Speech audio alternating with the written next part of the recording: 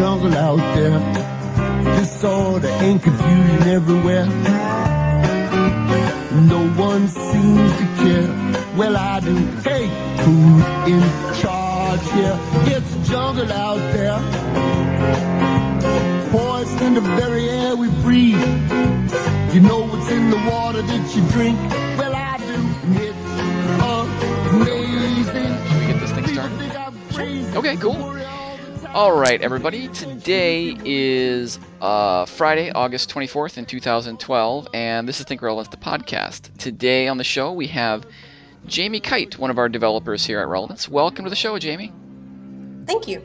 I'm super glad you were able to make it on. We got a bunch of interesting things to talk about, but and we'll get to one in particular that I want to focus on. But I was really glad to get a chance to talk to you for a number of reasons. So thanks again for coming on. It's my pleasure. Yeah. So the first question that we always ask, I think you might know this since I've heard from you once or twice about issues with the podcast. Thanks for helping out with those. So I know you listen, which is cool, or at least have listened once or twice. What should we play for the opening music here? Well, we're probably gonna have already listened to it because it's very short. It's a Jungle Out There by Randy Newman, which is the opening theme song to the television show Monk. Okay, awesome. Oh, that's great. Well, we'll just loop it if we have to. Okay. Cool. So, like I said, so maybe we can jump in here. I already said that you're a developer at Relevance. However, I remember when I first became aware of you before you started working at Relevance, we all kind of thought you were going to come on as a designer. And that was because you had a very interesting resume, and it got a little bit of coverage out there too. I wonder if you could talk about the resume and about coming to Relevance and about why I introduced you as a developer rather than as a designer, and what you think about that whole split. Yeah, I think much to Michael Parenteau's chagrin, I came on as a developer. I first of all love visualizing data, and so my resume was an infographic. And I'll get a little hipster for a second and say I was pretty sure that I did that before infographic resumes were cool.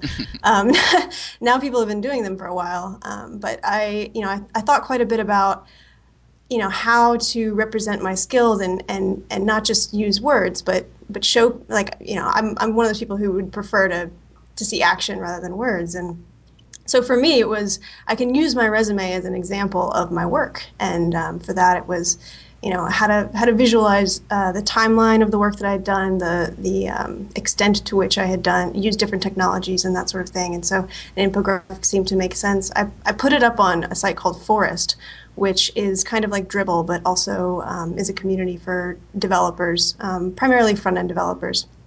And all I wanted to do, it was a private post. I just wanted to see if it made sense. It was a draft. I had some really funny stuff in there, like the extent to which I knew web browsers. It was some of it was placeholder stuff, although all of it was, I wouldn't say any of it was a misrepresentation, but some of it was not final. And somebody put it on their blog. It made it onto the front page of Hacker News for more than 24 hours. I'm not somebody who likes a lot of attention. I had my face buried in the couch that night. I was so horrified that the entire world was making a commentary on this resume that I had put together, besides the fact that I hadn't actually told my previous employer that I had intended to leave. So there was that aspect to it as well. Awkward. Yeah, but Relevance was the only. I got a lot of contacts from different companies, a lot of which were in San Francisco and New York City and Chicago, and those were not cities that I had been super excited about moving to. I definitely wanted to move, so Relevance was in the Southeast. It was close enough to my family and in a state that I love. So I was pretty set on this being the only one that I was going to entertain, and it worked out. You were living in Florida at the time, is that right? Yeah, I lived in Orlando, Florida. I still have a house there if anybody's interested. But I definitely wanted to move to a state that had, seasons and not just one of them. Right. Yeah, I grew up in Minnesota. We say there are two seasons there: winter and road construction. That's nice. Yeah, that was just yeah, and I was just there this summer, and I was like, oh yeah, it actually is true. Uh, but to get back to first of all, I mean, I remember I will post a link to the resume. I was poking around on the internet before the interview, and I saw the infographic is still out there. People can check it out. It is pretty cool looking. And I remember seeing it, and I remember people at Relevance being like, "We really want to contact her right away because it seems like she's going to get a lot of offers out of this." So it was definitely something that stuck in my mind. It was it's pretty cool. People should check it out. But to come back to the question of we looked at it and we said, oh. And I don't remember if it was because we were looking particularly for designers back then, or whether it was something about the resume that said designer. I mean, it was well designed, but obviously there were things on there too about your ability to work with more typically developer skills. But when you came to Relevance, it seemed like you were pretty emphatic about wanting to primarily play in the developer role. I wonder if you could talk about that a little bit. Sure. So I consider myself to be a full stack developer, from the concept phase to the initial database schema to all of the iteration that goes on throughout it to the design to every single piece of it I wanted to be a part of. And that's my background. I did that at my previous company, and I was less involved in the design, but I had an eye for it, and I could make stuff look good, reasonably good, and then I sort of made the designer's job easy. But the idea to me of being visually creative every day was a little bit too daunting. I have a ton of respect for the work that the designers do, because I'm too hard on myself to feel like something is ever finished with design. And in development, I feel a lot more comfortable in that role because I can write a test, I can write the code, and I can be reasonably sure that it's correct, that it's complete, and I can move on with my life. So it's more just it fits better with my personality to be in the developer role. Although I'm certainly have been on several projects at Relevance that didn't need a designer because I was there. So yeah. We had Michael Parento on the show before, and one of the things that he said, if I could, I'm not quoting him, but if I could read between the lines a little bit, is that this idea that there is a very concrete developer role and a very concrete designer role, and never the twain shall meet. I think he said we're all being creative and solving problems. But it sounds like to you at least, there's some sort of line. Maybe it's fuzzy between the two. Do you? Yeah, I would agree with that. I think that there is a fuzzy line. I'm comfortable being called a developer because I know that when I come to work, uh, I can feel reasonably sure that the work that I'm doing, like I said, is complete and correct, and is a little bit less subjective. But there is never a day where I'm not designing in some way, even in the front end. And I think he was more, leaning on this idea that we're all creatives, or that maybe that we're all craftsmen in what we build. But for me, I'm just so much more comfortable. Writing code and then having sort of as an add-on that I can spend time making something feel good to the user, and making that whole complete experience from front to back. Hmm, that's cool. So that this is a reasonable segue to the thing that got me to say, oh, we need to have Jamie on the show now, because I've wanted to have you on for quite a while. Not least because you know I'm at Relevance we do a bunch of stuff. The two of the big ones are Ruby and Clojure, and I'm more of a Clojure person. And so you look at the show and it's like we have a tendency to talk to Clojure people fairly often. Mm-hmm. Um, you are, I think, primarily working in Ruby. Is that right? Yeah, that has been true for the extent of my period at Relevance. Although I was on a Clojure project that the first day on the project I said, I can do that in 3 or 4 days in Rails, and they said, fine, do it. so, Yeah. so I was technically on a Clojure project for a day, but it quickly became a Ruby project. Yeah. No, I think that's great. Actually, I think that's seriously. I mean, we run into these situations all the time. The two technologies are, and I think probably the comparison that we're actually drawing in that particular case is Rails versus Clojure. Yeah. But definitely there's a certain art that we run into all the time about choosing the appropriate technology. We try to do that. So, but the reason that I said that it was the thing that got me to want to have you on the show, other than that, I just wanted to talk to you because you're an interesting person, because you're a good representative of the Ruby side of relevance. Um, is that you have just launched into, I think it's a sort of a beta or a friends and family phase, a pretty interesting project. I wonder if you could tell people about that. Yeah, so I just launched a site called femme.me, FEMM.me. It is a fertility awareness app, and it uses the fertility awareness method, which, there's a lot of research out there, but the primary resource that I used was a book called Taking Charge of Your Fertility. If you have ever known anyone who's done charting of their waking temperature or their basal body temperature before they conceive, or as a method of avoiding pregnancy, that is what this site is geared around. So I got married 4.5 years ago, and when at the time there was really maybe one or two apps out there, and I'm a very visual person, like we've mentioned, and they were not attractive. I didn't want to wake up in the morning to that.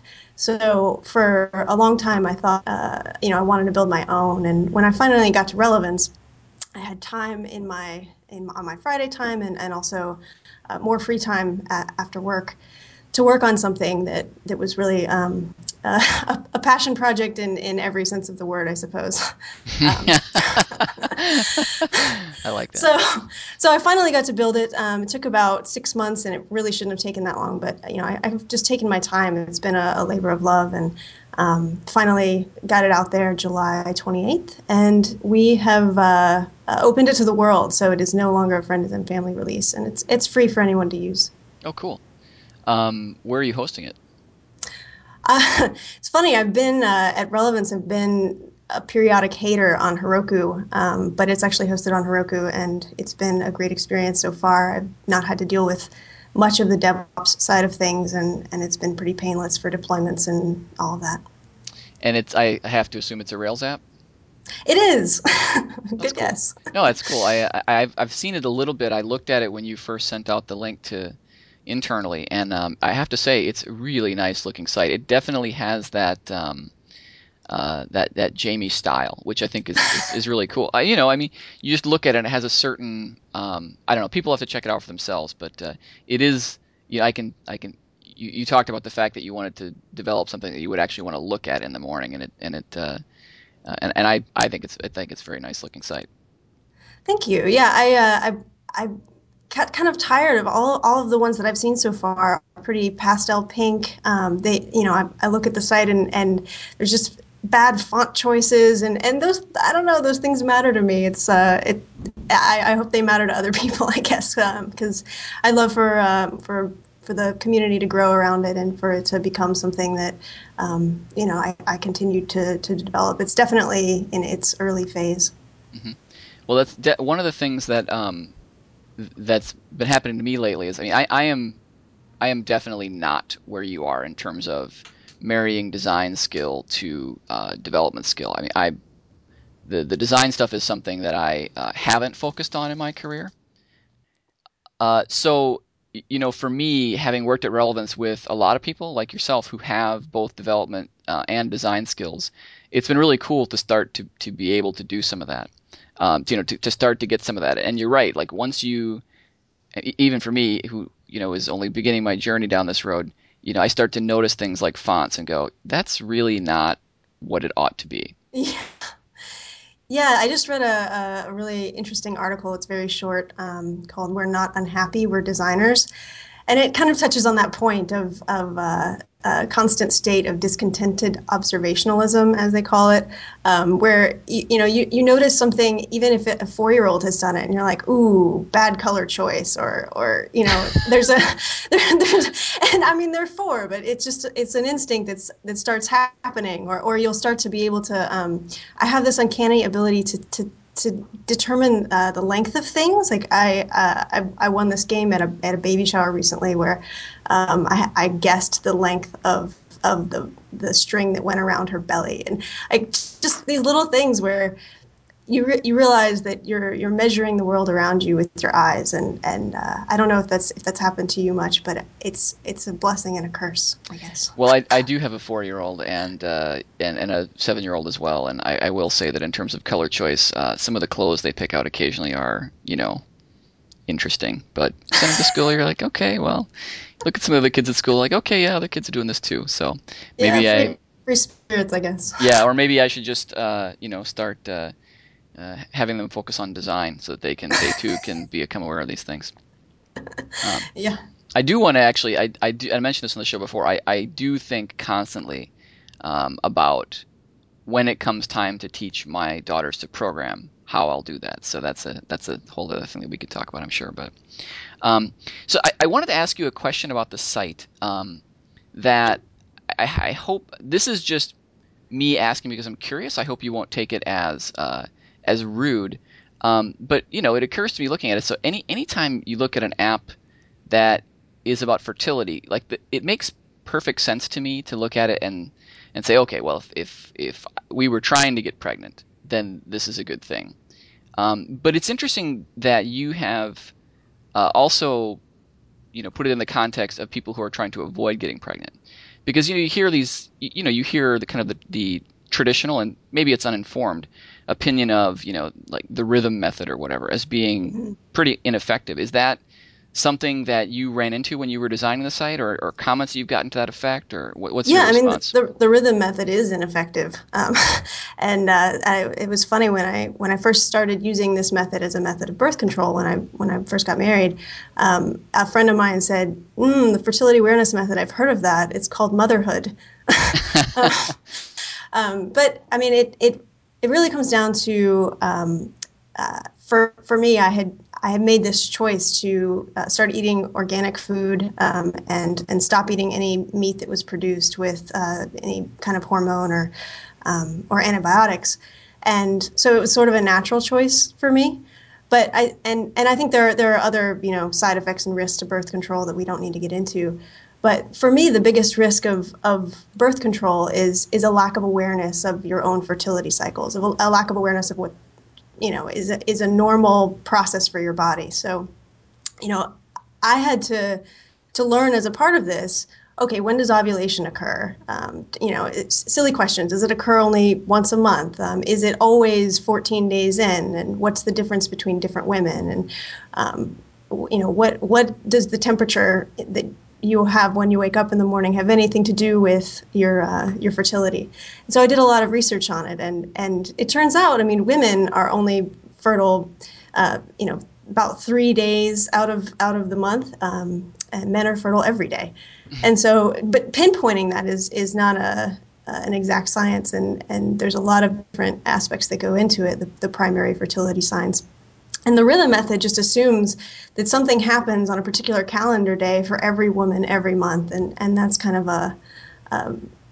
obviously that doesn't work for everyone, because even in the small sample of women who are using the site so far, we've had just such a range of short cycles, long cycles. No two women are created equal. So this site is really meant to help women especially who have irregular cycles, understand, okay, at what point am I ovulating? At what point am I safe if you're trying not to get pregnant, and that sort of thing. So is there? I haven't really used the site. I just kind of poked around a little bit. Is there smarts built into the application around helping people understand, or is it really just collecting information and then more or less presenting it for interpretation by the user? So I started with more or less collecting information. It determines your peak day, which would be the day that you ovulate, not you, but women. Right. It finds the cover line, which, if you care to read about the fertility awareness method, sort of determines, okay, what's the breaking point between your pre-ovulatory and post-ovulatory temperatures, and then it also asks for information about your cervical mucus. So there are different, it's not just the temperature, there are other factors that go into it. And so for somebody with a very long cycle, it can pinpoint a completely different date for ovulation than for somebody with a very short cycle. That's very cool. This is really genuinely interesting. Although I will say that when I started the podcast, I don't think I thought the phrase cervical mucus would come up on any of the episodes. Yeah, I think that can be the last time we use it, even this one. All right, fair enough. No, this is really interesting. It must have been. I mean, this must have been a really interesting problem from a number of dimensions. I mean, obviously, there's some pretty interesting biology and algorithms around that you had to implement, and then also, the usual things whenever you're building a website around how to present information and handling just all the stuff we do.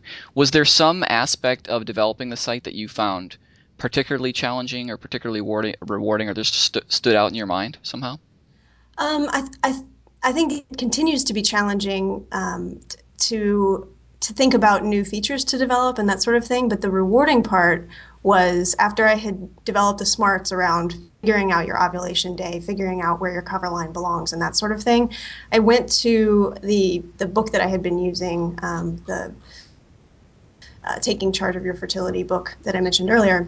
And there's tons of example charts in that book. So I took some key example charts, both normal and abnormal, and plugged them in and wrote specs around them. And when they all passed, I was just blown away that these are real charts and that this is, that these algorithms are really predicting these things. It felt pretty rewarding, even knowing that this is how I understand how the fertility cycle works.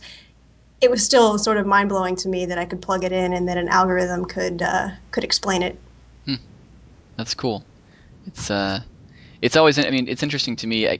You can work. I feel like as developers, you can work on what is seemingly the most boring problem in the world. I mean, implementing an accounting system, for example. Mm-hmm. And yet, when you dig into virtually any topic, as you pretty much have to when you're telling a computer how to do it, Mm-hmm. there's interesting stuff there. And obviously, human biology is far from the least complicated or least interesting thing you could dig into. So that's pretty neat to hear your experience. Yeah, it's been a project that's really kept me engaged over the months when I was developing it, and it continues to. I mean, one of the things that I want to do is not only use your current fertility signs, but also your past few months, because it's very helpful to predict what will happen next month based on, oh, you always have a really long cycle. This isn't an unusual thing for you. Mm. So the predictive functionality will continue to get better as I iterate over that. Is that so? How I mean, when you is that something that you're extending out of the research from the book that you're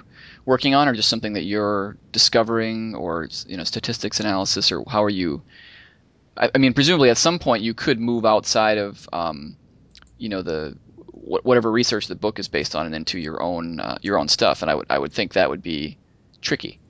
Yeah, I think I want to be careful about applying anything universally. So anything that I do to predict that goes outside of what this book has talked about is going to use sort of that single woman's history to predict. So if her last 3 cycles have been 44 days long, that's the length I'm going to expect for her next cycle to be, and that will help, especially if you're trying not to conceive. That helps determine, okay, where's the safe zone here, and at what point is it no longer safe. Hmm, that's cool. So, I wonder when you, I can imagine a lot of people listening to this and saying, "Wow, what did you have to do to get Relevance let you do this?" I mean, was there any kind of process you had to go through there, or how did that work? Or did you just sit down and say, "This is what I'm doing on Friday"? Yeah. So I had mentioned this a long time ago, and I think even during the interview phase that there was this, project that I'd been thinking about. Because of the IP restrictions at my previous job, I wasn't allowed to work on it. So I finally had a space to work on it, and suddenly I was like, is this something that Relevance, would ever want to put a copyright on, or would they ever want to run this business, or if it ever becomes a business, is this something that they want to get involved in? Probably not.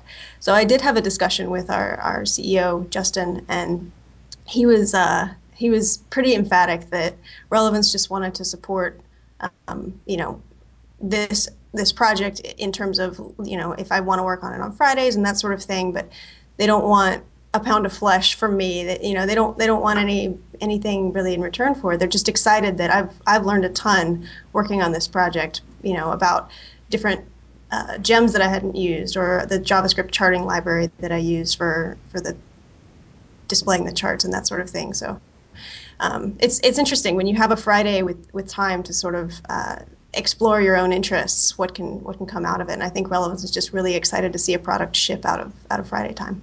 Yeah, I agree. I mean, I remember a conversation that we had at one of our whole company meetings where Justin made a point of saying, we've hired a lot of people recently, and so not everybody might know this, but y'all really generally don't need to ask for permission.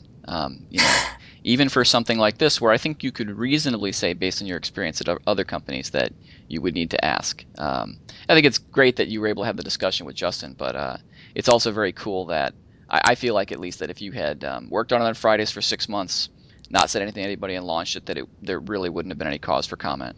Yeah, I mean, he was emphatic that I understand that this was my project and that Relevance was just proud to be a part of it, and that was all that they wanted. I'm still continually blown away by just the ability to explore passions on Fridays. Yeah, I've been working on something around typing that I'll have to maybe talk about on the show at some point, but it's totally different from anything else, and it's very cool to kind of go sideways and do that. Yeah. I like it a lot. Well, this is all super interesting, but there's another thing that I feel like I should talk to you about, since it is, I think, a really interesting aspect of your personality, or at least that I've experienced, which is food. Right? I mean, is it fair? Would you describe yourself as a foodie? Yeah, I would say that. I grew up eating food, and if my mother ever listens to this, she's going to kill me. But eating food out of a box, a bag, or a can. I ate a lot of food that came out of the freezer, and it was really awesome for my parents not to have to. Cook dinner every night. They both worked full-time jobs, and I learned to cook for myself pretty early because it was pretty easy to do, right? But when I realized that I wanted to stop eating processed food, that pretty much throws away the boxes, the bags, and the cans. Mm. And so I kind of had to go back and understand, okay, how do you make a sauce? I mean, sauce comes in a packet that you add water to and stir around. Hmm. How do you actually cook something without directions? So I started cooking on my own. I don't know, probably 6 years ago. I just discovered food. It was like I was a reborn foodie or something. I discovered what food should taste like when it's made with care and love, and a lot of times a lot of hours. So I started that down in Florida, and we started this tradition of what we called it family night supper back then. And when we moved up here, we continued that tradition, and it's become Eat Relevance. And so it's just a feast that we used to fund on our own, and Relevance has helped out with it the past couple times. But it's really a way to share that love of cooking and food with other people, and just a great opportunity to get everybody in the same room, which I feel like is so important. And I think you were able to make one of them, so I that's did. Yeah, the thing that sticks in my mind. Well, first of all the food was excellent, but the thing I sort of the iconifies the experience for me was I believe you made your own butter. I did. I did. It's remarkably easy to do, but it's not very cost effective. So it's more of a novelty than anything else. Hmm. It was pretty cool. I really enjoyed it. It was very tasty. And I've done a few dinners for 25 or more people myself. It's very difficult, and I thought you pulled it off very well. Well, thank you. And I noticed, by the way, that one of your Twitter accounts is Ravenous Fig. Yeah. So, and it's funny. Most of the people who see my infographic resume and want to get a hold of me end up going to my food blog because it's listed on my infographic resume. Mm. But I also have a food blog called Ravenous Fig, which is named after a favorite restaurant of ours in Orlando called Ravenous Pig. Oh, Um, okay. I don't even really like figs, or I didn't until I had them on pizza, and I like pizza, so Hmm. um, Don't know if I've there's had that. fig on pizza. It's really good with bacon, a little blue cheese. It's tasty. But anyway, so I have had a food blog. I have been incredibly inactive on it ever since I started the Fem.me project. So I have it as one of my many goals to both get back to that and to redesign it and actually design it myself, since the design that's there is not my own. Okay, cool. Well, that's awesome. I am definitely looking forward to, if you do any more Eat Relevances, hopefully I can arrange to be in Durham in the area and, somehow arrange myself an invite. Oh yeah, Uh, definitely. that was great. I managed to slip that right in there and make you admit to our listeners that you're going to invite me, so I have my mission accomplished there. Perfect.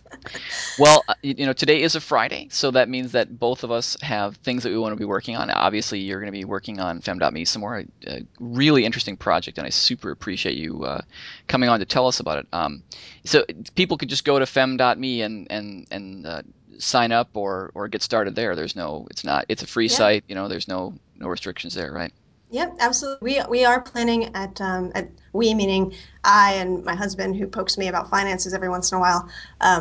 We are planning on adding a paid level that's more of a supporter level than anything else, but just to sustain it. But for forever, there will be a free version of it, and as long as the site is around. And we're proud to offer that, especially to women who may not be able to afford the $5 or $10 a month it might cost. Sure. Cool. That's really awesome. I really like that. We didn't even touch on that, but obviously there's a philanthropic aspect too, which is very neat and very much in line with Friday Time and Relevance. Yeah, absolutely.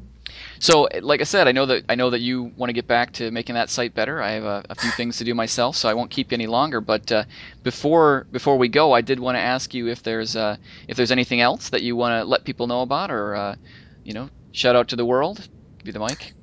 No, I mean, other than Fem.me, which thank you for the platform with which to discuss it and to talk about cervical mucus on the podcast. Yeah, absolutely. Anytime. We've. It's funny. We not that I'm not trying to draw an equivalence here, but we.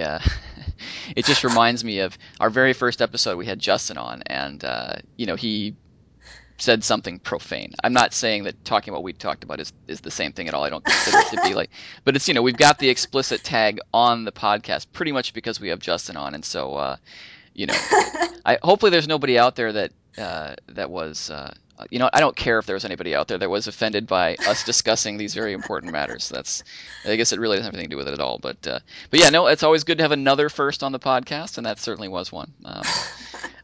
No, but it was really really interesting. I mean, as soon as I saw your email about what you were doing, I was like, well, we should totally talk about this in the podcast. It's I mean, because I think this sort of thing, and this has come up before, which is that you know software is ultimately about people in a very real way, and I think it's pretty easy to lose sight of that given the sorts of minutia that we're as developers and designers that we're constantly immersed in. Probably less so as designers, but I think it's great to talk about stuff like this because I mean, the problem you're solving is even more than an accounting system, although an accounting system is trying to solve people problems too. This one is very obviously a people problem. So to me, it's really interesting to hear about how I mean, Justin likes to say software is the biggest lever in the world for helping people, and so this is a great example of that, in my opinion. Yeah, well, thank you. That was very well put. Oh, well, thanks. I have occasional moments of eloquence, but it's probably just because I'm drunk. So do want to thank you a ton for coming on, and I hope that you will come back and talk to us some more, either about your next interesting project or about where you've taken Fem.me or some combination thereof. Love to have you back on Absolutely. again. Yeah, it'd be great. And before we go, we do have to ask you one more question, which is, what should we play for music on the way out? So I mentioned July 23rd was the day that we launched Fem.me.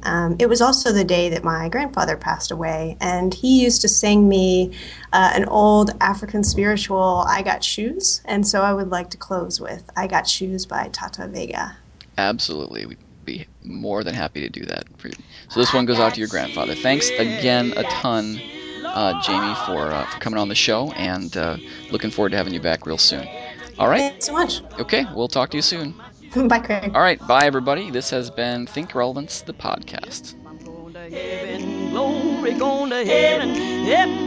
Everybody talking about heaven. They ain't going to heaven.